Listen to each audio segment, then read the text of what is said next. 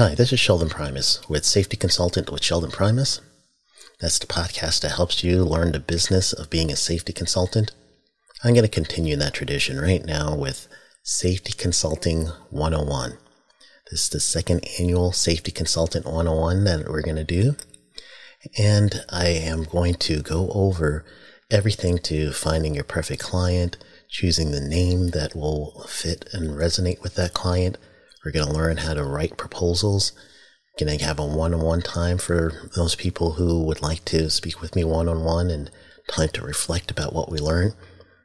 Learn about partnerships and CEUs and how to use those to boost your business. We'll learn about event coordination, email marketing, and even instructional design. That's Safety Consulting 101. To find out more information about the event, go to viewstub.com/Safety Consulting 101. That's viewstub.com/Safety Consulting 101. Wow, that party was bear peng last night. Want to come to a party in my yard? Yeah, Okay, man. If you don't want to head, catch you later. Wait. I don't understand. A recent survey of SGI students found that a staggering 91% of non-native speakers have been confused or unsure of what an English person was saying because they were using slang. If you don't want to miss out on the party, search for the Slang Podcast on Spotify, Apple Podcasts, or head to our website, theslangpodcast.com, where you can listen and learn all the British slang you need.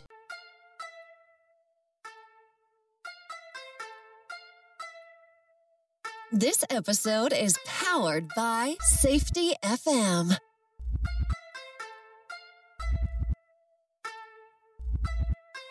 This podcast is being sponsored by safetyconsultantblueprint.com. In this episode, we talked to Nathan Brayman, who you may know as Redbeard Safety. We talk about recordability for OSHA injuries and illnesses. We also talk about business of being a consultant part-time while you're still working at your full-time company, and many other things.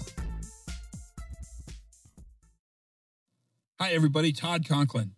I know lots of you get your information while you drive down the road or sit on planes or sit in meetings and look interested. And now you should know that 3 of my books are available for your listening pleasure on Audible. With the help of Jay Allen and Safety FM, we've produced 3 of the books: Workplace Fatalities, The 5 Principles of Human Performance, and my very first book, Simple Revolutionary Acts, and they're available now where you get audiobooks. Okay, yeah, my name is Nathan Brayman.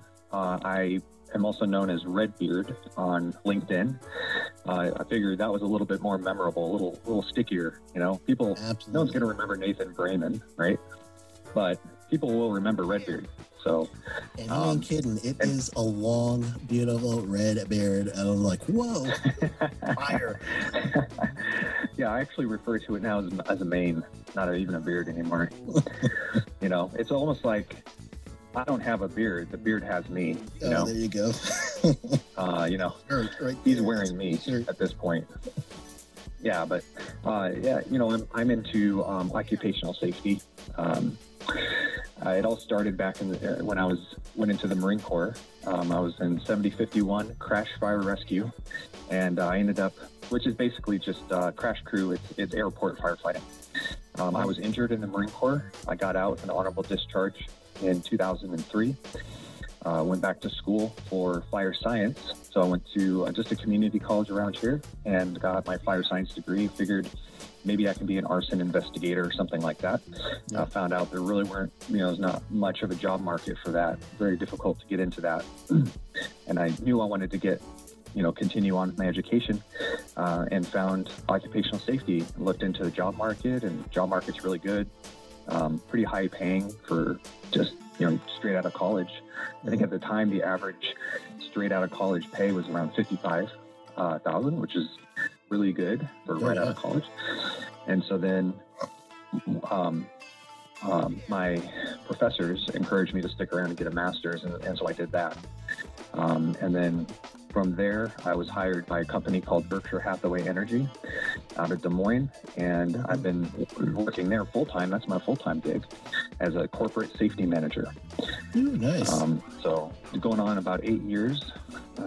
And through those 8 years, I got to work with 15 different companies, large companies, 20,000 employees total. I think it's more like 23,000 now, or maybe even more, way more if you count contractors, more like 60,000 if you count contractors. Mm-hmm.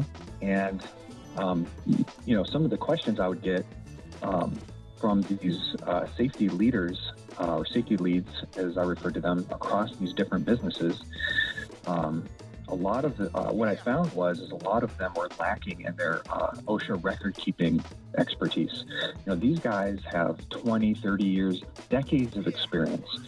And, a lot of them are mentors to me. A lot of them I look up to and I respect greatly. But when it comes to OSHA record-keeping, they're, the best safety manager, he's focused on the things that a safety manager should be doing. And OSHA record-keeping is not as important to them. It's not... It's just there's a hole in the expertise there. So I would literally be getting calls from these guys saying, "Hey Nate, is this recordable? Is it recordable?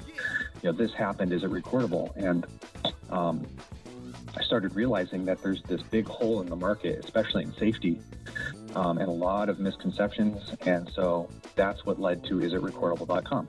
Yeah. That's kind of awesome. my story in a nutshell there. Yeah, well, it's funny when I hear people say, "Oh, well, Sheldon's an expert at OSHA recordability in 1904," and I'm like, "All right, first and foremost, even OSHA, they have to go back and go through 1904 and really kind of pick it apart when you hear something." Because I've done several of these presentations before, and I get the questions, and some of them I'm just like, all right, let's step back and let's look at this logically. Oh yeah. And then I've got to figure it out that way. And then some of them I'm just like, I'm done. Let me call Kevin. Kevin's my business partner. Yeah. And he's ex-OSHA. Yeah. Well, hey, we have an ex-OSHA guy here, and he's one of the worst at record keeping. Yeah. So, just because you're from OSHA doesn't mean you know everything about it. So. Yeah, and it's absolutely the truth. I truly see that, because even with Kevin, he retired. He was retired as the assistant area director at Tampa OSHA office in 27 years, I think he did, with OSHA. Wow. And then his last position was assistant area director. So me and him have a business called... he's pretty high up. Yeah. So together we partnered for our business. So when we get the record keeping questions, and I love record keeping, tell you the truth, that's why I was drawn to your site. Once I started going through some of your posts and reading the posts that you have on our LinkedIn group. So just for people listening, linkedin.com, and you want to type in OSHA Compliance Help, and that's the group. And the reason I named it OSHA Compliance Help was that's the name of my company, but also everyone will know OSHA Compliance Help. So, yeah, definitely. How you find us. So what's your most tricky record keeping question, just before we get into the consulting part and the other stuff? Yeah. See if I can get my brain on this one. Okay. It's not the knitting one. The knitting one drives me nuts. All right, buckle up. All right. All right, so we had an employee who was an office employee driving into work, parked in a parking garage, and then proceeded to fall down the stairwell in the parking garage. And so I get this call, is it recordable? Right? Yes. Do you just want me to kind of walk through my experience with this one? Yeah. Or do you... Please do. No, go ahead. All right. So, it may not be, but offhand, I'm saying yes. But go ahead. Okay. Right. Well, usually yes is the safest answer, right? It's always when in doubt, just record it kind of thing. It actually boils down to that. Isn't that the truth? It is, yeah. And I have to be the bearer of bad news most of the time, But, that's the great thing, though, is understanding these record-keeping guidelines is that you can help people avoid recording when it's not necessary. But okay, so she falls down the stairs. I get the call. Nathan, is it recordable? Right. I'm like, well, it's your employee, and the commute is an accepted activity.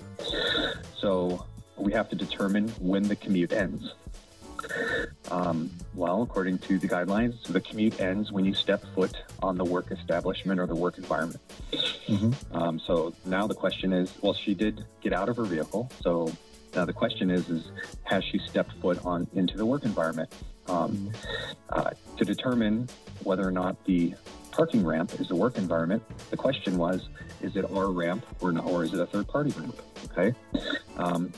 And I thought it was going to be easy, because if it's a third-party ramp, then it's not recordable because she hadn't ended her commute yet.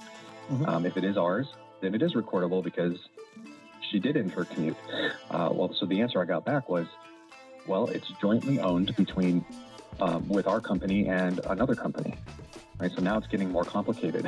Okay, so it's not the parking garage, and it's only this one person's parking garage for their company. It's actually shared amongst different employers. Exactly.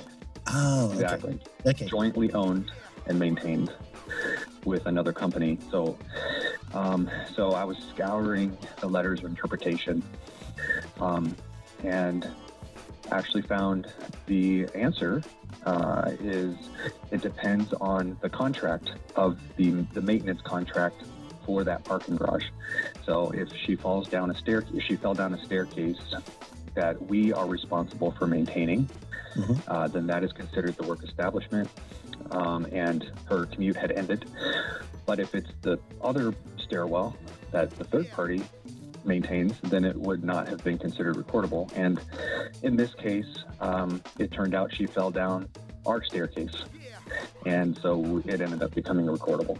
Yeah. Now, I have another good one. For you. Let's do it. All right. So, all right. So this is going to be more. I'm gonna just give you this challenge and see if you want to take this on. All right. So we have do Jeopardy music here. Yeah, we should. Do you have a soundboard or something? I wish. That'd be great. That'd be awesome. Yeah. All right. So employee in the middle of the day, driving from one work site to another on a reasonably direct route of travel from one work site to another, stops in at a Casey's General Store, which is just a gas station, right?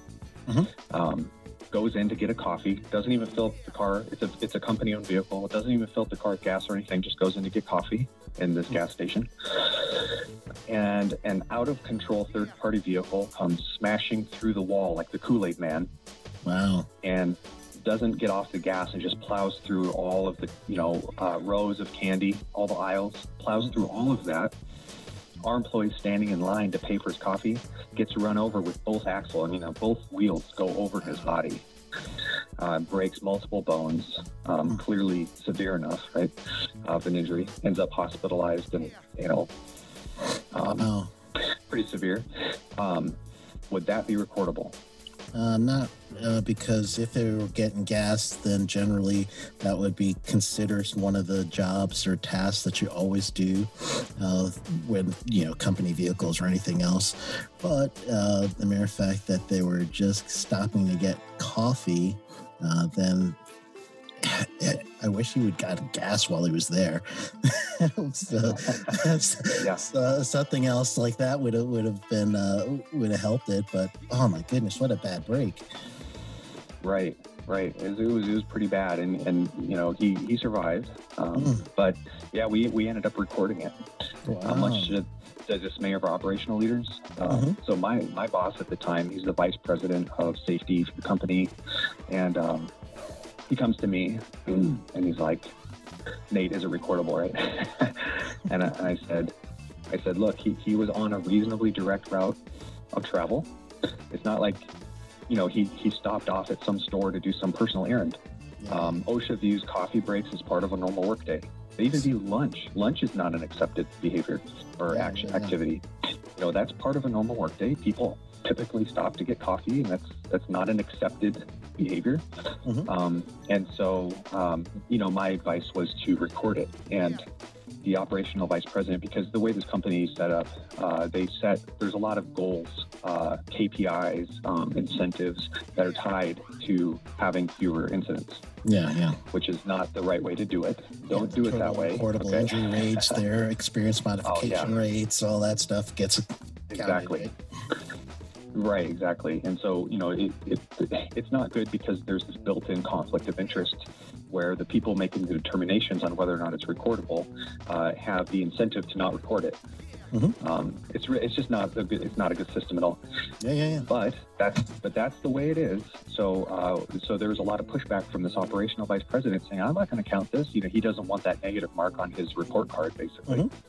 And so what my boss did, he was an attorney, and so what he did is he reached out to a law firm, paid $800 for an answer from this law firm, and the law firm told them exactly what I had said. Oh, nice. For $800.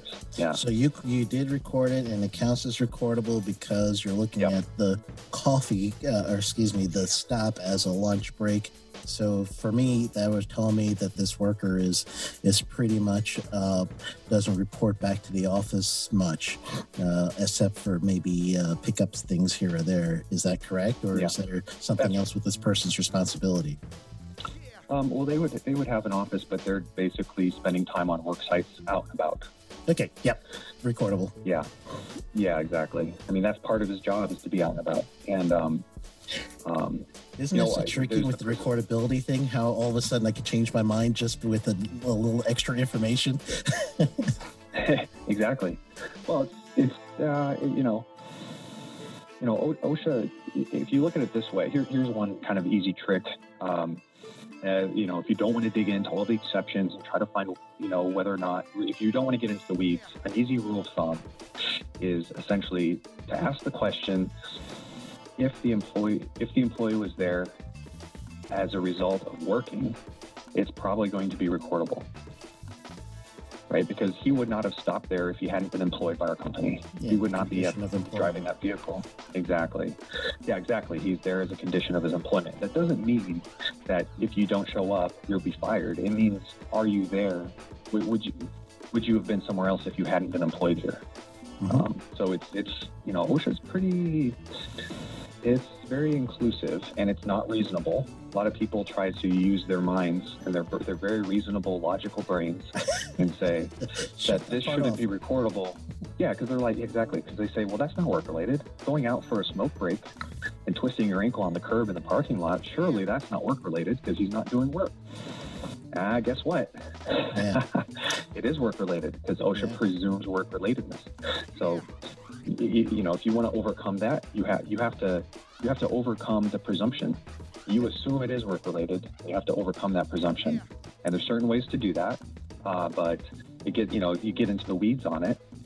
But generally speaking, that's why earlier when you said you just assume, most of the time if you assume it is recordable, it's a safer bet. Yeah, and I remember reading a letter of interpretation of the lady who's doing the needlework, the crocheting. That's the one that I mentioned when you first said your example. But there's a letter of interpretation for those of you that don't know what that is. People write OSHA and they say, OSHA, I don't understand the standard. Here's my scenario. Please explain this to me. And then OSHA will give them a response, and then that response becomes the actual law that they will use, and it becomes something that is where the legal community can take it and start using that for their purposes. So the letter of interpretation and the frequently asked questions section of record keeping, if you go to OSHA.gov, you go down record keeping, you're going to see FAQ, and it's a whole bunch of those frequently asked questions. And one of them, they give you a scenario, and I don't know if you saw the one with the lady knitting on break room. Did you see that one? No, I haven't seen that one. So this is the scenario. A lady's knitting in the break room, and she ends up lacerating herself and needs stitches. So the person writing this letter asks, this can't be recordable because she is at lunch, and she... That's what you think. That's exactly right. So it boiled down to she's there at the condition of her employment, so therefore that action is recordable. That's right. And they talk about, people like to interpret things. They like to cherry pick and interpret things in their own favor, right? Confirmation bias a little bit, but especially when you're incentivized to not have recordables reported. There's language in there that says if the event occurred in the work environment, then it's presumed work-related. And the pushback I get a lot is, well, there's no event. Yeah, and I'm like, what do you mean there's no event? The event is the fact that it even surfaced at work. And the event could be as simple as walking down a hallway, tripping over your own feet. There doesn't have to be, something that causes you to trip. You could have a perfectly good staircase with no flaws that, would be considered maybe like not preventable to an employer. Like, what could you possibly do if there's no flaw in the workplace, right? Yeah. Like if the stairwell, it has a loose floorboard and someone trips over that, some people would think, oh yeah, then it's recordable. But if there's no flaw in the stairwell, then it shouldn't be recordable because it's not the employer's fault. But that's not the case at all. Like, if an employee, we've had employees bend over and reach to the floor and something pops in their shoulder, that's the event, is bending over. Or the event can be sitting down in a chair. It could be anything. The fact that it happens at work. We had one where an employee just got back from work travel, and is back in the office, walks into the bathroom and faints. And her fellow employees said that she had been skipping meals because I guess, I don't know, maybe anxiety related or stress related. She didn't have much of an appetite. She hadn't been drinking enough water. And they did not want to count it because they said, well, she's fainting, it's a health issue or whatever. It's like, well, guess what? Loss of consciousness is one of the categories for, and it happened in the bathroom at work. And you can't, it's really hard to get away from that. So, yeah, I had one and I'm still an active consultant. I do consulting and training, but I had a client once that had an issue, and let's see if you do this my way. I'm sorry, I'm getting free advice from you, but I already gave him an answer. I don't mind. So this is what I did. They actually had a worker who had something got stuck in their eye. They go to their doctor. Doctor gives them some stuff, and that's its own problem, right? So the doctor gives them some stuff, and then they come back to work. They're working for a little while, but it just never is right, and it's even worsening. So now that the person ends up losing an eye, it becomes amputated, basically. Wow, that escalated quickly. It escalated real quickly, and they find out about it roughly about 35 days later. And that's the key too. The employer finds out about it about 35 days later. My client, I tell him, it's a good thing to give OSHA a little notice on this, and let's let OSHA know that there was an amputation of the eye. This is after the rule change, where you have to let OSHA know if there's an amputation or a loss of eye. Within 24 hours. So it was after the rule change, and I implored them, just go ahead and let OSHA know, let them know, and they never did it. So wow, did I do right? Yeah, you're absolutely right. I mean, what did the doctor give them? My first question is, what did the doctor give the employee? Do you know? I don't know. I really don't know what was on the care side, but I do know I said, you guys are treading with, let's make sure nobody knows about this later on. And except for everybody listening now. Everybody. Yeah. Well, by the way, no. Yeah, I mean, the first thing is when they go into the doctor, just being evaluated is not recordable, right?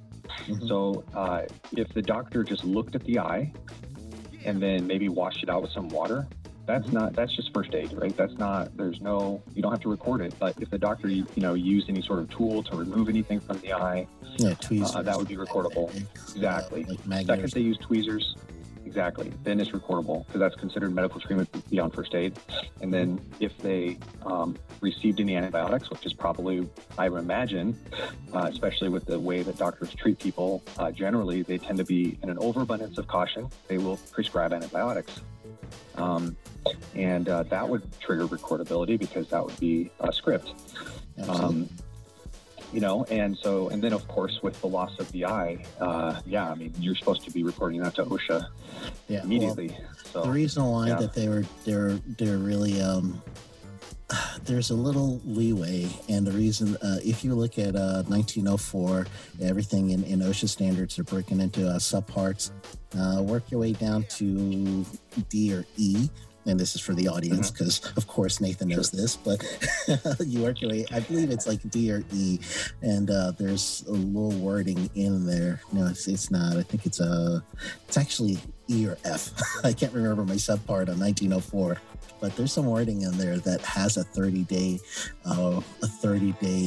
cutoff period for recording, and they were looking at that and they were focusing on that and saying, well, it's past 30 days when we got notified, so therefore we don't need to let them know.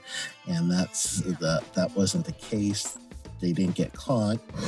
But that one kind of gave me a little pause because I looked at it over and over and I'm thinking, there's a gray here, but I'd rather not operate in gray. When in doubt, just do the right thing, or when in doubt, expose yourself in the way of OSHA know, not the other expose yourself. You don't want to ever do that. And well, yeah, I mean, it's easier not to report in that situation. I totally get it. But what happens when OSHA shows up and they want to see your workers' comp claims, and that loss of an eye is in there, and they go back and compare it to their records, and there's no report? What happens then? Well, now you're looking at up to $13,250 or whatever it is per violation. Yeah, so it's not worth it. It will be. It definitely at that point it will become. I think it was roughly about 4 years ago, there's Ashley's Furniture who had a similar event that didn't record an amputation, and it was the max at that time, which was 7,000. So they got nailed with that. So you don't want to go down that route. Yeah. So tell me a little bit about. Go ahead, finish your thought, and then I'll do my next question. Oh. No, go ahead. Yeah, my next question was, okay, from, something perked in you that says, all right, I'm being asked the same type questions over and over again about recordability. I think I have something here from that point to the point where you've got videos, you've got a logo, you've got the whistle guy that when your logo shows up, the whistle, and I'm like, hey, what's going on here? I keep looking every time you get me. I'm looking around for that whistle. Yeah, it gets your attention, huh? Yeah. So how did you get to that point? And I believe you must have hooked up with Jamie somewhere, because I saw that you're on the Safepedia. Exactly, Safepedia. Yes, that whistle was Jamie's idea. He's a brilliant guy. I love Jamie. He's awesome. I've never met him. I've only seen him. You need to have him on. He's a great guy. We were similar to, how I was posting content in your group and it caught your attention. I was posting content in his group, and that was back in the days when I was doing the OSHA record keeping challenge questions. I think I did about 60 of them, or maybe 60 plus OSHA record keeping challenge questions just through LinkedIn, and shared them on several different groups. And just gave people food for thought. And if anybody dared to try to answer the question, I would provide the right answer. And so I was just doing that to kind of give people some awareness that record keeping is not quite as easy as you might think. And so he saw that, and he said, he was, hey, I'm trying to remember how this worked out. But he wanted to. We ended up having a phone conversation, and one thing led to another, and we wanted to figure out how to collaborate with one another. And they're looking for content for their website. They're looking for content for their groups. Mm-hmm. And I think they just saw me as a good content producer, and he encouraged me, or suggested even, that I try doing videos. And he said, well, whatever you're comfortable with. You don't have to do videos, but he was encouraging me to do that. And I said, well, I'm not really comfortable with the idea of it, but that means I should probably do it. Yeah, there you go. Push yourself. Just jump in. Exactly. Just jump in and do it. That's actually what I wrote a children's book, not to get off topic, but my children's book is topic. I was actually going to ask about that. Go ahead. Yeah. I saw that you wrote that. That's awesome. Yeah. And so, part of the thing is, I'm not a marketing guy. I don't know much about marketing. And, I'm like, well, if I can scratch their back by providing them some good content that they have free reign to, they can use it however they want. And then I'll benefit by, they'll put my isitrecordable.com out there and get more people, aware of it. And so we're just helping each other out, basically. That's how that worked out with Safepedia. So Yeah. I've also talked to Brian McWhorter with Safepedia on the phone. He's a really good guy. He has a lot of good content for Safepedia as well.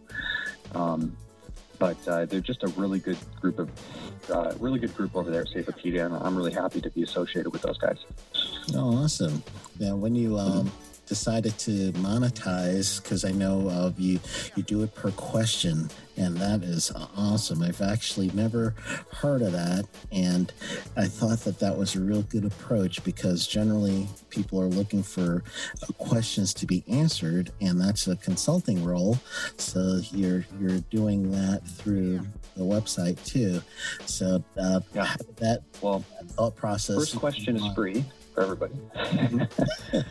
Well, I was just going to say, anyone can ask a question. I'll answer one question for free for anybody. So if you just have one question and you don't want to get into trying to figure out how to pay, just come to the website. Use the little chat box in the corner, and it'll come straight to my phone. And I'm pretty responsive. I just had one yesterday. Ask me a question. This was just through LinkedIn, not through the website. So you can contact me through LinkedIn or through the website. Either way, isrecordable.com, or just connect with me on LinkedIn. Or you can come to my OSHA record keeping Q&A group and go on there and post the question there. Any way you want to find me. How do they find that group? OSHA record keeping. If you just type in OSHA record keeping and search groups on LinkedIn, you'll find it. Okay, good.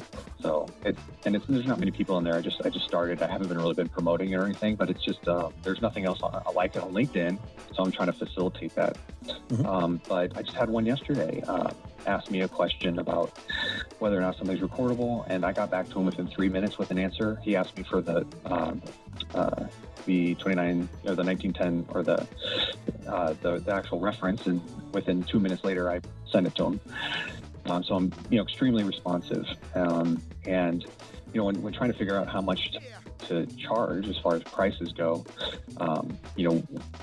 if the only other service like this that I know of is law groups. Lawyers will answer questions, but they'll charge way more.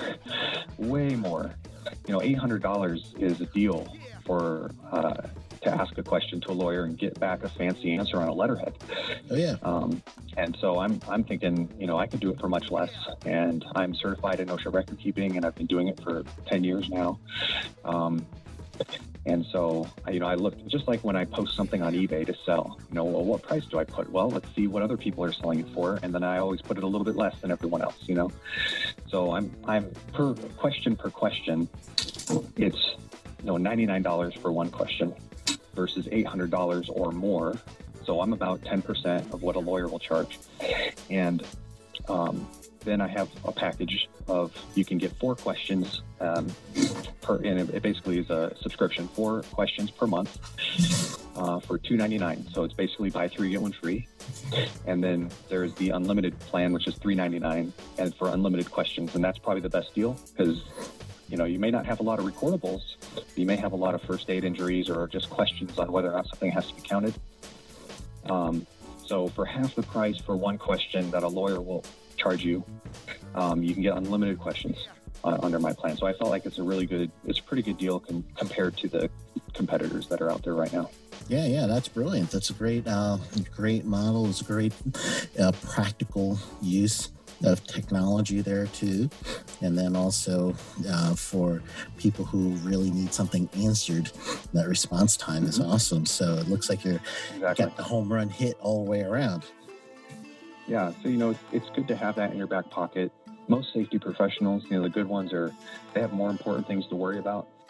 They're tied up in enough meetings and everything else already, and they want to get out to the field. They need to do their audits. They want to do their employee engagements.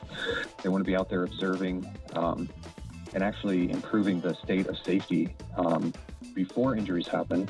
And you're trying to get out there and be proactive. The last thing that most of them want to be doing is digging through letters of interpretation. Yep. And trying their best, and they may not get it right anyway, and now they're exposed to $13,000 plus fine if it's not right. It's just much easier to say, let's just subscribe to Redbeard, Yep. So that's the Yeah. idea. I'm trying to add value, take that burden off their shoulders so they can focus on what they need to be doing. That's perfect. So now, have you identified your target market? How long have you been doing this? That's It's pretty new. What's that? I said that's two questions. Sorry. First, how long are you doing this? And then secondly, have you identified your target market? Yeah, just built the website earlier this year, so it's brand new. My target market, I'm still figuring that out, but I think it's primarily going to be mid-sized businesses that have HR managing safety. I think they need it the most. Those are, I get the most questions from a company that it's a massive company. It's in all 50 states, but they have, it's a real estate company, but they have HR managing safety. They have no designated safety person. Yeah. And so I get most of my questions from companies like that. But then I'm also finding that, again, a lot of these safety professionals, well, one, they think they know OSHA record keeping, but they maybe are a little overconfident. And so it's nice to have that reassurance, if nothing else. And then plus it's a time saver for those guys too. So I'm targeting both safety and HR mainly. Yeah. Actually, that seems like a real good approach. I would also look into, especially if you're going to target HR, because unfortunately it's a trend right now that HR is being thrown safety because they know stuff about record keeping a little, but they don't know a lot about safety. So they're kind of over their head. They know people, but they don't know safety. So yeah, I do see that. I think safety should be under risk better, but not under HR. Oh man, yeah! Don't even get me started on that, Sheldon. I made a whole video about that, and I said that HR and safety are mortal enemies. It is like oil and water, And simply put, it really comes down to understanding what the principles of safety are. Your goal, if you're a safety manager, your goal is to learn. Right? You need to learn about the hazards in the workplace because those are problems, and you can't fix a problem you don't know about. So you have to learn about problems in order to fix them. Okay, so based on that basic principle, you need, it's so important to have communication because you can't learn without communication. You need people telling you where the hazards are. That's why I'm a big fan of the near miss, hazard recognition, and good catch reports. Encouraging, that's a valued behavior. Yeah, I mean, if they're seeing things, if your employees are seeing hazards, a lot of the times they'll see it and they're like, they'll shrug their shoulders and say, okay, I'm not going to get caught by that hazard, but what about the next guy, right? So the encouragement of the near miss, hazard recognition, good catch reports, I call them NIMRGICs, just if you abbreviated it, found it out, it sounds like NIMRGIC. I get tired of saying near miss, hazard recognition, good catch every time, but yeah. But that's another T-shirt, man. You're loaded with these. Yeah, I've been doing a while, but we actually, I'm getting off topic here a little bit, but we had one of our. Yeah, okay, good. We're in good company then. We had a mining group, coal miners, about surface and underground mining, and one of the injuries they had was a bolt sticking out of the wall of the mine. To prevent cave-ins, they'll bolt in cages overhead where they're working. So if rocks fall down, it'll be hopefully caught by those cages. But when they try to remove the bolts, because they'll take the cages down when they're done working in the area and move them down to where they are working. When those bolts are removed, sometimes they'll just shear off, and you'll end up with this jagged piece of metal sticking out of the wall. So at this site, we had this jagged piece of metal sticking out of the wall, employees just ducking under it or avoiding it. And they did that successfully for, a number of months. And then it caught somebody right underneath their eye, and they almost lost their eye. So another eye loss almost. That's a big deal, and their incident rates were something like over a 4, right? And that's significant. Now, is that their total recordable injury rates, or is that their experience modification? Because No, that's it's a TRIR. Okay, yeah, okay. That's a big difference. Total 'cause if recordable they- incident. All right, it's still high. Well, it depends on their industry, really. It's pretty high. But Yeah. I mean, it's mining. And mining is a higher hazard industry, but I mean, they went from a 4, which stands, it means 4 out of every 100 employees are getting seriously injured, is what that means.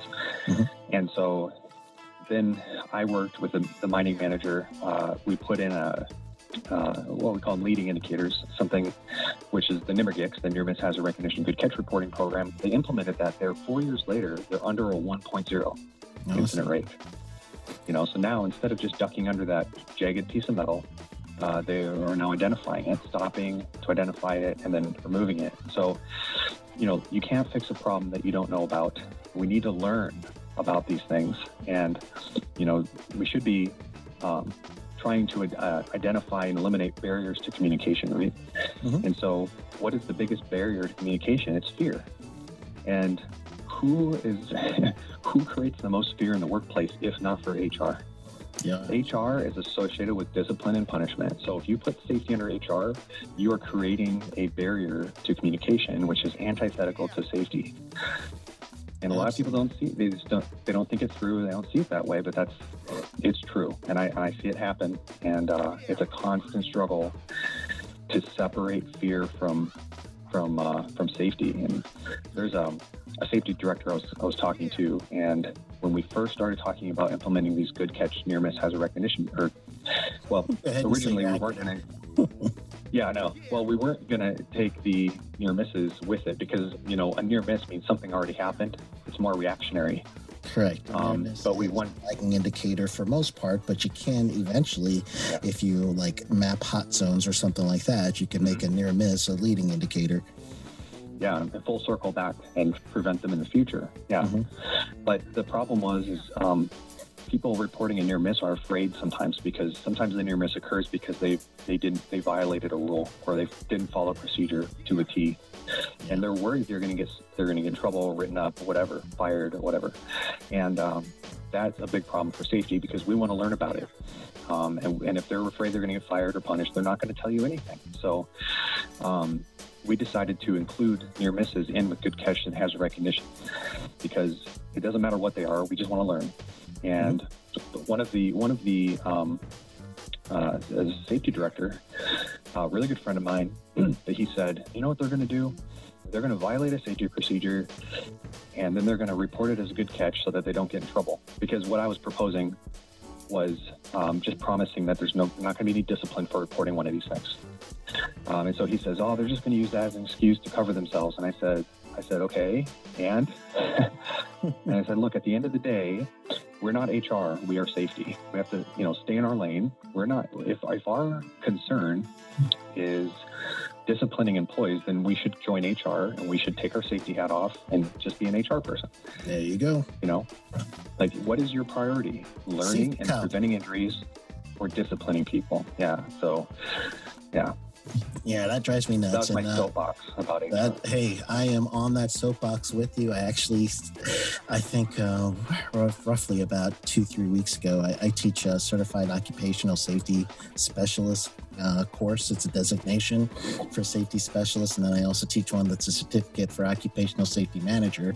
Those are courses I didn't do. I'm just a contract employee for Alliance Safety Council in Baton Rouge, Louisiana.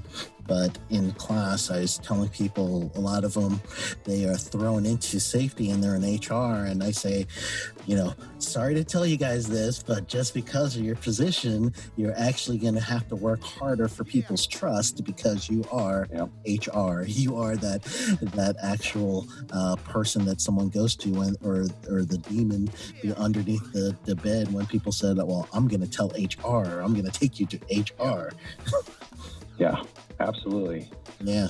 So for the listeners' point of view, as a lot of my listeners are either thinking about starting their own thing, full-time, part-time, what do you suggest if someone is thinking, I can do something else to fulfill me personally, or I want to start leaning towards full-time for myself? What's your suggestions? Yeah. Okay, so I'm going to caveat everything I'm about to say with I'm not an expert in this. So I am just as much, like, I'm not a marketing expert or anything like that, but I will happy to share, what I've learned. And yeah, so this is my position. I'm full-time working, and I'm trying to do this on the side. So, and eventually I want to do it full-time. Right? So that's the path that I'm on. Those are my goals. You don't have time is precious to you. So you have a lot of demand on your time because you're working full time and you probably have family at home. And, I have a 6-year-old son, and I always set time aside for him. So I have to do this in the fridges of my day, usually. And so there are ways to, that means you have to outsource some things, right? Yeah. But you don't want to spend too much money, obviously. So you have to do it on a budget. So I use Wix.com for my website. You're the second person that told me about Wix recently. Yeah. That is safety and health. Awesome. Go ahead. Yeah, I mean, it's so easy. They have templates. You can use a template and modify it. And then I also recommend an app called Fiverr, Fiverr. Mm-hmm. If you did that, there's all kinds. It's like a gig kind of website. There's a bunch of artists on there. If you want to make a logo, you can pay someone $50 and you'll get your logo. Just make sure you get all the source files and everything with it. Pay a little more for it, but it's worth it. You can have all your logos made, and you can get Wix to have your website done up for relatively low cost. And then also, I recommend a book called Invisible Influence. If you don't want to read it, I can give you the main benefit I got out of that was understanding the psychology on how to persuade and have influence on people, right? Understanding the way the mind works. And the primary benefit I got from that invisible influence was understanding that people are attracted to what they're familiar with. That's why I go by Redbeard on LinkedIn and not my, I go by my name too, but yeah. Redbeard is so sticky, it sticks in your mind. So you get much more impact. So they see the Redbeard thing. It's a big red beard on a white background on the thumbnail, on YouTube. And so it's really a lot of contrast there. It really stands out. Everyone remembers Redbeard. In fact, I mentioned Brian McWhorter with Safepedia. He contacted me the other day all excited because some random person in a cheese factory in Wisconsin started telling him about how he's been following some guy named Redbeard on LinkedIn. Oh, that's awesome. And he's like, hey, and he's like, I know that guy, And so he didn't say I'm following Nathan Brayman on LinkedIn. He said I'm following Redbeard. So getting that visual, use visuals, find a way to make it so it sticks in the head, of whoever sees it. Redbeard is very sticky. It's easy to remember. The Invisible Influence book had a really good example of a study that was done where they took, they basically just put something in front of other people many times without them even realizing it, which in this case, it was a classroom, and they would have somebody walk down to the front of the classroom and sit down. They weren't even a student, but they had some people come in and sit down every single day. Some people came in and sat down only a couple of days, and some people none of the days. And the ones that went in the most, they had them all rate these people at the very end, and people were more attracted to the ones they'd seen more often without even realizing they saw them. And so, this actually is a good lesson for safety. Part of safety, effective safety, is marketing. You can't just say it one time and expect everyone to get it. Right. You have can't to say try it to one way and expect everybody to get it either. Right. Exactly. So you have to say things many times over and over and over and over.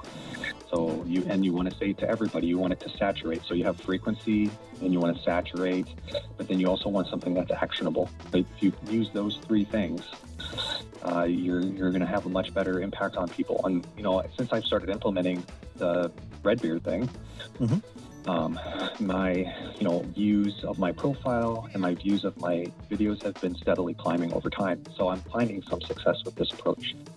I'm no expert, but these are the things that I'm trying to do to try to get things rolling, Yeah, that's great. And how do you capitalize when people get to your website? Do you pixel them? Do you have them do an email where we subscribe for our newsletter or something like that?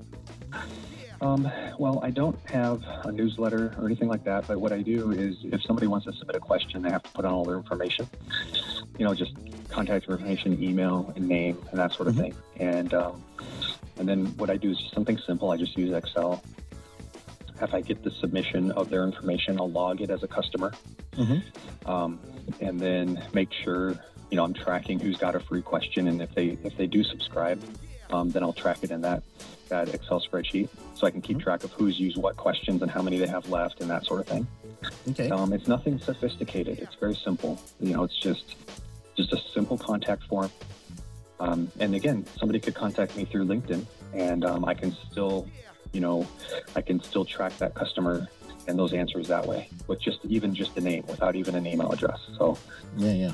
And I'm not a huge stickler on the free question. Like there's one person who reached out to me and asked me all kinds of questions, not just record keeping, but what certifications they recommend, and if they have this kind of program, what should they do? And I don't mind just helping people out in general. If you have safety questions, or you just want some advice, or you just want to talk to me, I'm open to that. So. Yeah. Hey, I got a suggestion for you. Sure. Do you have like something you could put together a digital kind of top 10 most outrageous OSHA record keeping questions, or something that someone could download? Sure.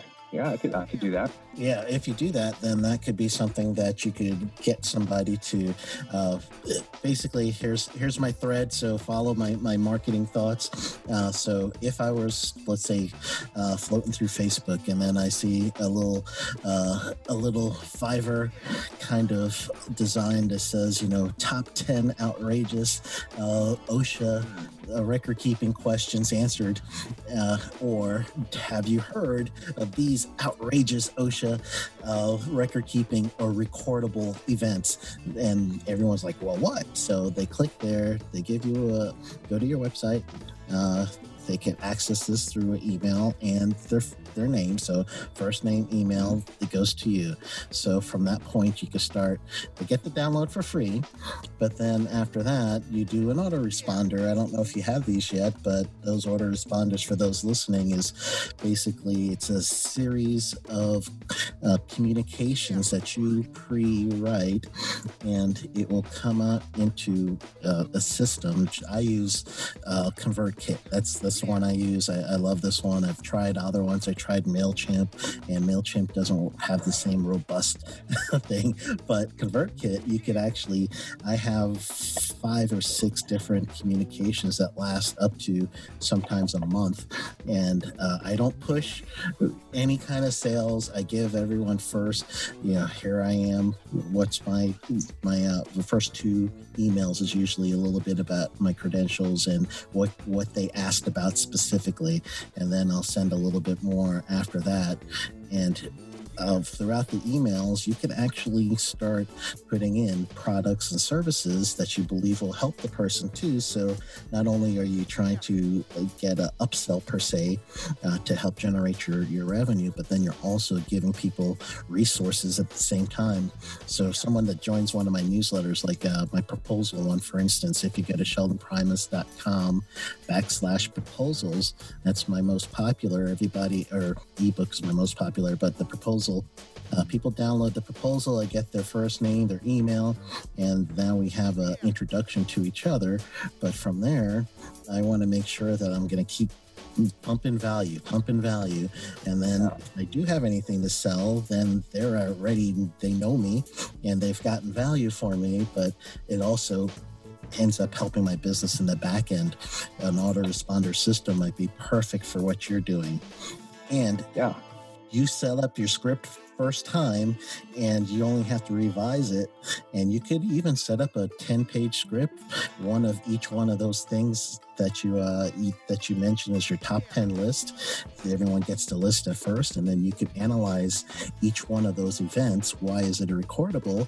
And now you have a 10-letter sequence that you could do over 5 days or over 15 days. This person now is getting email messages from you. They start knowing you, they start liking you, they get your personality, and that will eventually become a client if it's paid for something else, or they could be a referral. Yeah, that's great. And you get that familiarity, like what we were just talking about. And they start getting familiar with you, become more. It's just how the human mind is wired. Yep. And that go ahead. I was just going to say that goes into another thing I found is really helpful. It's really about building relationships. You demonstrate you can add value, and then you want to build relationships. There's a client that is a rare earth mine, and we've been working with them for a long time, but they've been a little bit shy on pulling the trigger, mainly because they've been overwhelmed with all these changes going on operationally. And I've just been maintaining the relationship over the time, and that's a good way to kind of stay on the radar, because what's going to happen is that they're going to be busy, and within a couple of weeks, suddenly they completely forgot about it. And so it's really important to have that, that constant just touch them, Yep. And just stay on the radar. And then over time, when they're ready, now that they feel like they got their feet back on the ground, and they're wanting to go into more of a data analytics relationship with us, which actually is the other website I built is AccuStatsUSA.com. Yeah, I saw that. I saw that you had it. I didn't actually go to it yet. So tell me a little bit about that one. Yeah. So, basically what that is data analytics. We do statistics. We can get into all kinds of really deep statistical analyses. We have PhD level statisticians. And then we also can do simple business, building a spreadsheet for a small business to help them track their finances. We've done stuff like that. So it's the gambit of any sort of data analytics you can imagine. And my specialty would be safety reporting, right? If you want to look deeper into your trends in safety, maybe you want to, instead of just track your incident rate every month, maybe you'd like to have a 12-month rolling incident rate tracking to give you a better idea of what's going on over time. You can look at your seasonal incident rate upticks and downticks. Just taking the next step to understand what's going on, because especially in safety, you tend to be shorthanded. You tend to have a smaller budget than what you'd like. Yes. And a lot of people in that situation. Well, if you know what's going on month to month, maybe October is your worst month and February is your best month historically. So you'd want to allocate your limited resources to the areas where your big pain points are. And you won't know that unless you analyze that. So that's what AccuStats USA is all about. Excellent. We're looking at, they're looking at taking rare earth oxides, looking at, based on the different factors, heat, barometric pressure, all kinds of stuff. They're trying to find how can they optimize that process. So that has nothing to do with safety for that one. We're also looking at another, we were talking to Tyson Foods. They just implemented this big program where they're collecting data for their chicken farms. And they have millions of data points being collected, but they have no one to analyze it, so it could be anything, really.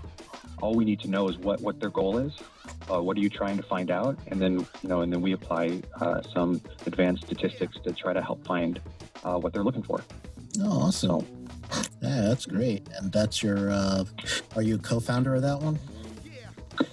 Yeah, well, it was started by Joe Murdoch, and then he brought me in, and we're basically 50-50 partners now. So he founded it, and then I sort of helped it evolve into what it is and built the website for it and all that. So that's great. I am really big on data because of the type of work I did prior to getting into consulting. I worked for the state of Florida as a special district of the state of Florida, taxing district of the state of Florida. I was their safety and health compliance officer.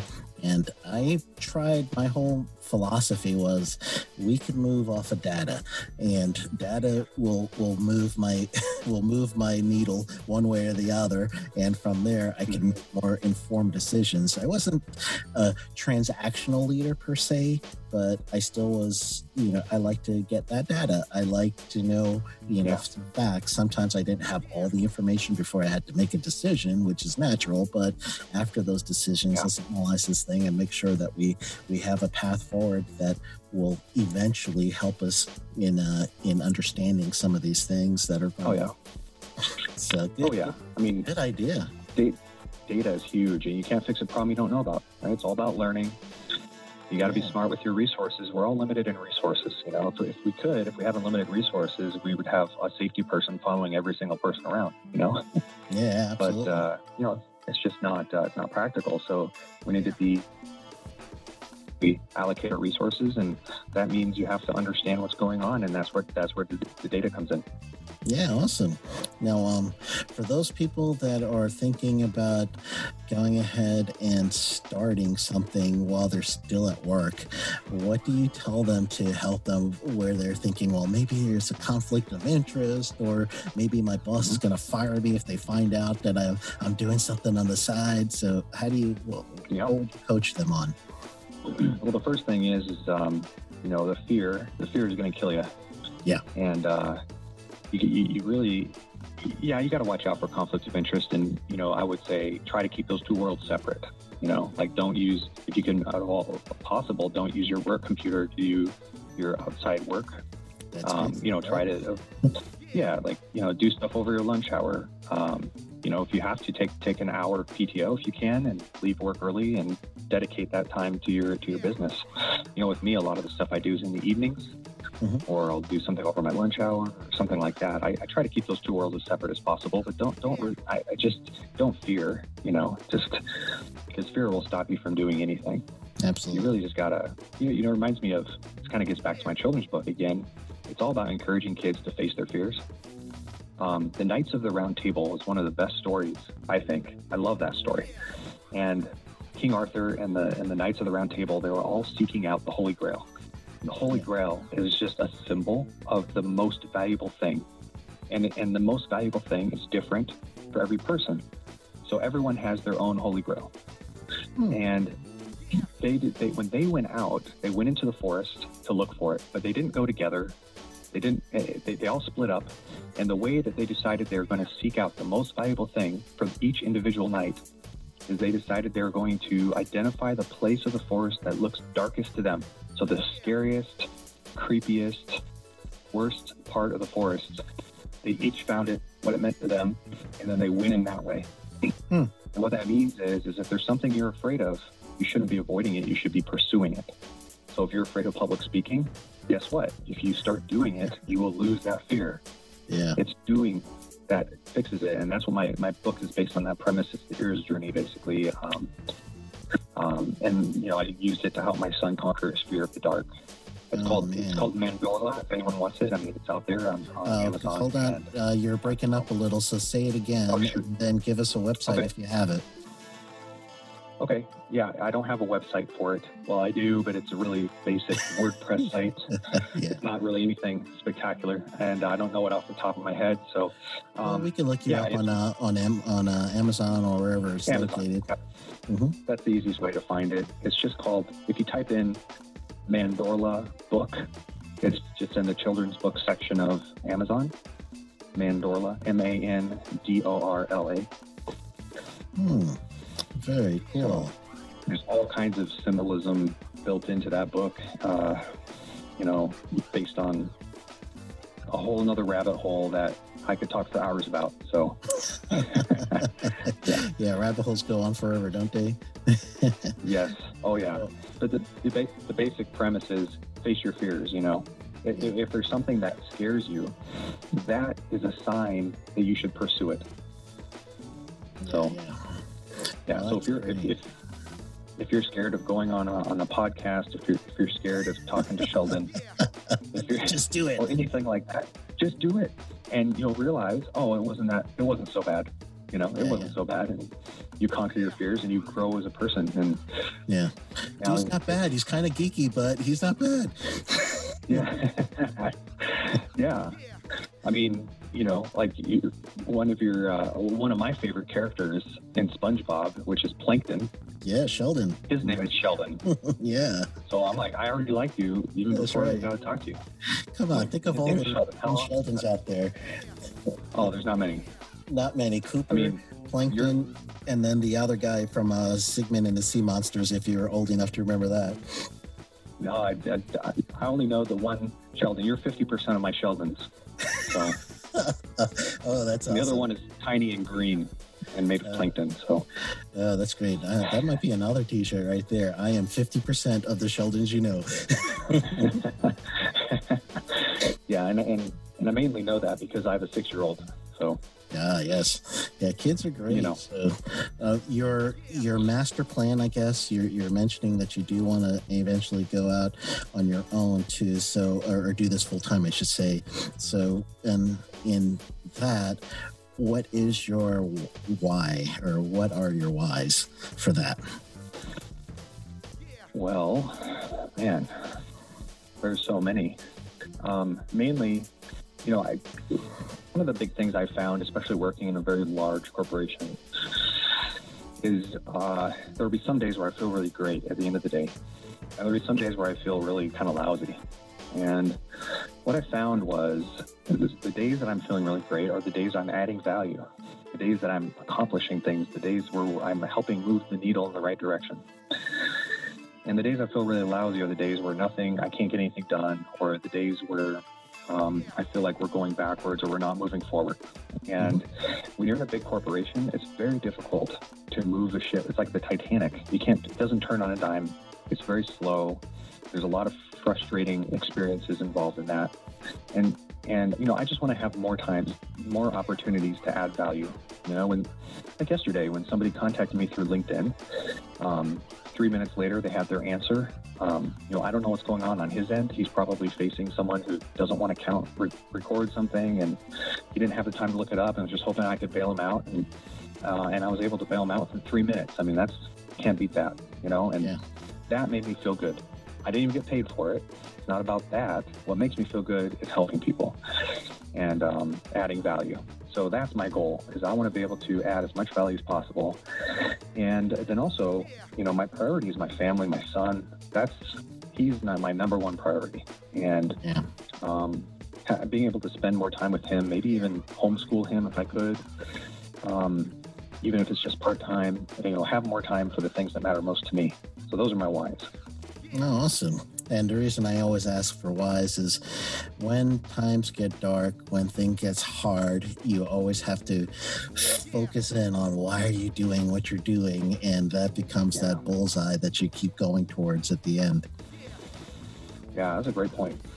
Yeah, because truly one of the biggest problems that I find when people give up with their safety consulting business is, you know, sure, if you want to step back and go back into the world of, you know, working for someone else, you got to do it. Family comes first. Don't feel beat up about that. You know, go ahead and work for someone, get that experience, learn from that. When you go back out again, then, you know that I'm doing this temporarily because I am going to go back and do my business. But for some other people, they truly, they want to do something. They go out there, they're going to take that chance. And I love that they take that chance. But as soon as something hard happens, you're like, oh, I knew this thing wasn't going to work. I'm out. Yeah. So You know, and that's interesting. Yeah. And everyone's journey is going to be different. You know, I think, you know, we have some stuff, like in my case, you know, we have some stuff that's happening. And I don't know, it could grow fast or it could grow very slow, steady over time.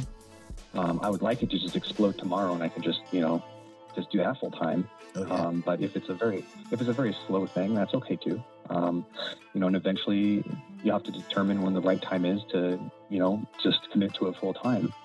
I really like the idea of having a full-time job to start, because you get that experience. I mean, I've had a wonderful, working for such a high-profile company.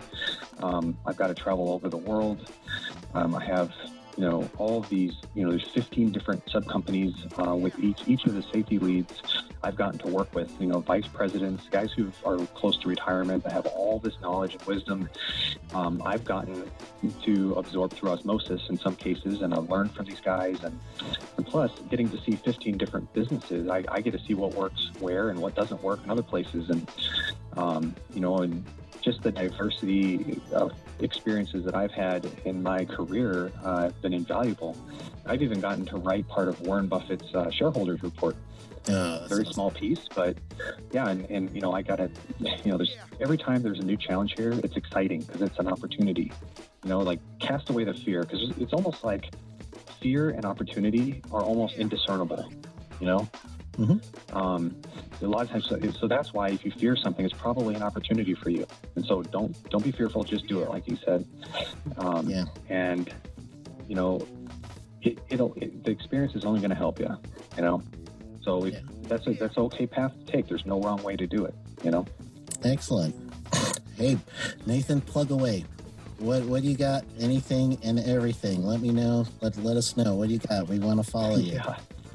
Sure. Yeah. Well, on LinkedIn, if you want to connect with me on LinkedIn, I accept everybody.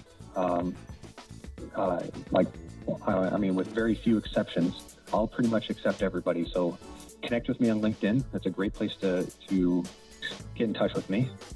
Check out isitreportable.com. That's my baby. I keep that thing polished up, and that's what I really love to do. I love answering record keeping questions. I feel like I have the most to offer in that way. So isitreportable.com. That's my golden goose right there. I love what I do there. AccuStats USA. If you need any sort of help with data analytics, data processing, just anything data related, it being in a Fortune 100 company, reporting up to executives, there's no room for error, right? So it's like the worst thing in the world if we have one thing wrong. And so we have been forged, both me and my partner with AccuStats, he's a coworker here, and we've been forged in the fires of this better not have any errors, Yes. And so we have all kinds of tools that we put into place to ensure that the data that we handle is treated with so that the accuracy and the quality is very, very high. We do all kinds of peer checking, independent verification, self-checking, Circle Slash. Everything. We've come up with a good set of tools to ensure that we're handling data in the proper way so that it's very accurate. And we're also very quick, and we're good at producing charts that are beneficial to people will show to Warren Buffett. Warren Buffett's seen all kinds of my work. He's asked questions about my work. I've fielded questions for him, and he's always been impressed with what I've done. At least so I'm told. Because it's always through our chief operating guys. Yeah. But we've been through this experience, and if it's good enough for Warren, it's probably going to be good enough for you guys. So, AccuStats USA, it's a great opportunity. We charge much less than any sort of most other data consultants. So we're a good value because you're getting Fortune 100 quality at much less than any of the big 5 data analytics statistical companies will charge. So it's a good value. And then, if anyone wants to pick up my children's book, you can send it to me. I'll sign it for you. Just reach out to me. Let me know. Mandorla on Amazon. So excellent. That's all Excellent. I got. All right. Well, thank you so much for being a guest, and I really appreciate you helping me out with the LinkedIn group also. So I do think that this could be a start of something good. Now that I know when I'm stumped who to call on record keeping, because I still get stumped quite often. So I am not, there's no shame in my game. Yeah. And it's not easy. And, I don't have everything baked into my skull either, if you have to go look it up, you have to go look it up. But, it helps. It definitely helps to have an understanding of kind of how OSHA approaches things to help with the interpretation. So anytime you have a question, Sheldon, my door's open. Just send me a note. I'll help you out. Good. Woohoo! You guys heard it. You got my proof. So on record. Have a wonderful rest of your day, man. Thank you. Yeah, you too, Sheldon. Thanks for your time and thanks for having me on here. I really appreciate it.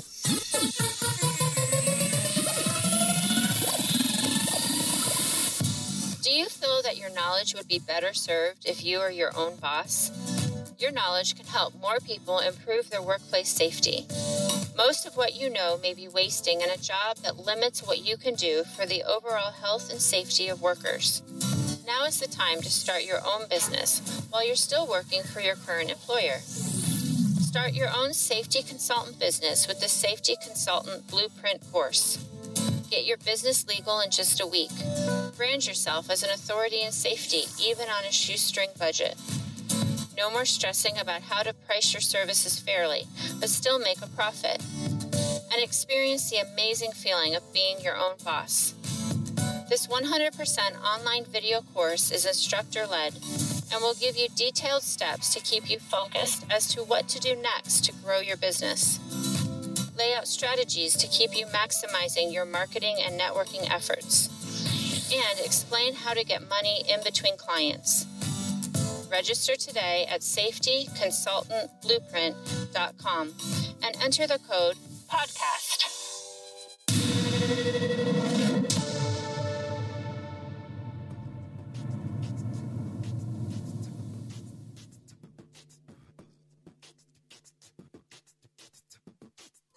Welcome back. I'd like to thank you for listening to the Safety Consultant Podcast with me, your host, Sheldon Primus. And before we get into the tip of the week, I just want to ask a favor. Can you help a brother out? You know what you could do to help a brother out? On whatever you're listening to, if you're not driving or you have a passenger, have them go ahead and subscribe to this show. If you are actually at home or where your office listening to this, subscribe, rate, and please, if you can, it would be awesome to help me out by commenting and letting me know what you think so that I can adjust the show. Or if you like something, I'll keep doing it. So that is one of the things I wanted to make sure I mentioned. Also, if you go to safetyconsultantblueprint.com, there is a sale every week in the month of October 2019. On the first week, it was 40% off of the course.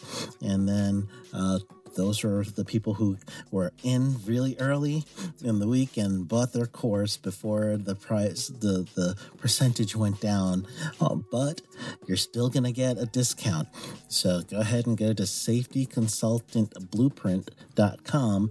And that's the course where I teach you step by step how to be a safety consultant, and also what it will take or what considerations you should have when you want to get extra money outside of safety consulting too. So I even threw that in as well. So for the tip of the week, I would say when at all possible, you really want to make sure that you're going to start your business while you are still at your other job. I have that in the book. I also have that in the course, but I'm going to tell you it again because it's so important. It's going to give you some breathing room and some leeway. You could make your mistakes here and there and still have some income coming in. I did this, but there was a point where I got kind of fed up with my job at the time, so I ended up just giving them a 3-week notice. I trained my replacement, and then I left. And after that, I had to move real quick to get my business going. So I know that stress when it's not 100% up and running and you need to pay a mortgage, or you need to take care of a car payment, or your kids got to get new shoes or something like that. Yeah, I know that stress. So that's why I say, if at all possible, you want to make sure that you're going to start your business, and starting, I mean, get your legally get yourself right. Also, you want to make sure you get your business card. You want to make sure you have any of your IRS any of that stuff. You want to make sure you get all that stuff taken care of first, and do part-time work where you could actually leave your job by vacation time, sick time. I don't want to advocate, I guess, maybe for not using your sick time right, but you're a big person. You can figure it out, right? However you need to do it. Get yourself some time and do that a little bit at a time to grow your business, to build your clientele. Make sure you're not stealing any clientele from your current employer, because that's not ethical. You want to make sure there's no conflict of interest with what you're doing currently, and then also what you're going to transition into. So that's up to you to figure that out. Some places, they've even talked to their bosses and said, hey, this is my, you guys know I've been unhappy. I really want to branch out. You could be my first client. I'll always give you guys a discount. Thank you. Whatever you need to do. You can't do that with every boss, but there might be some that are good with that. So the idea is, when at all possible, go ahead and start your business right now. You could start it as soon as this podcast is open. Go on your state or your country, however you start a business, and go ahead and start looking at that process. And that is starting your business right there. You're opening your minds as to how am I going to do it, and then do it. Next business day, go ahead and do it. Or the next time you get paid, go ahead and do it. Get yourself whatever license it is to get your business officially legal. And then after that, then we can work out the rest, right? Get the Safety Consultant Blueprint course, because it'll take you through that whole step, especially if you're U.S. based. I talk you through everything step by step, and I stop at the end of the lesson. I give you homework. You do your homework. You come back to the next lesson. It's all on demand, so I'm not watching you do that, but that's the idea. That was my intent when I made that course. All right, so go ahead and do that. Thank you for listening this week, and I look forward to seeing and hearing and anything else that we could do to interact throughout this week. Go get them, and I'll see you next Monday.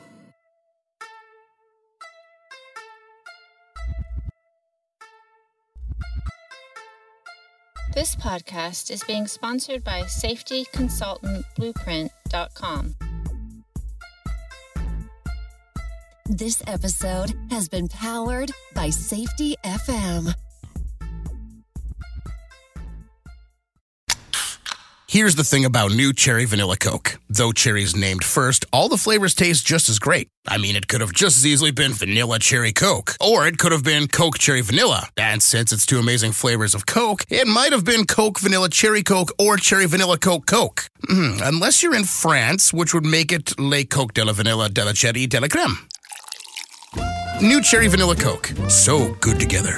And new Cherry Vanilla Coke Zero Sugar, same great taste, zero sugar. Celebrate the big 2020 with T-Mobile. Switch now and get 2 lines for just $90 and 2 new iPhone 11s on us. So you can take a portrait built for 2 with the ultra-wide camera. Oh, that's a good one. Oh, cute. Hurry in to T-Mobile and get 2 lines for $90 and 2 iPhone 11s on us with qualifying trade-ins.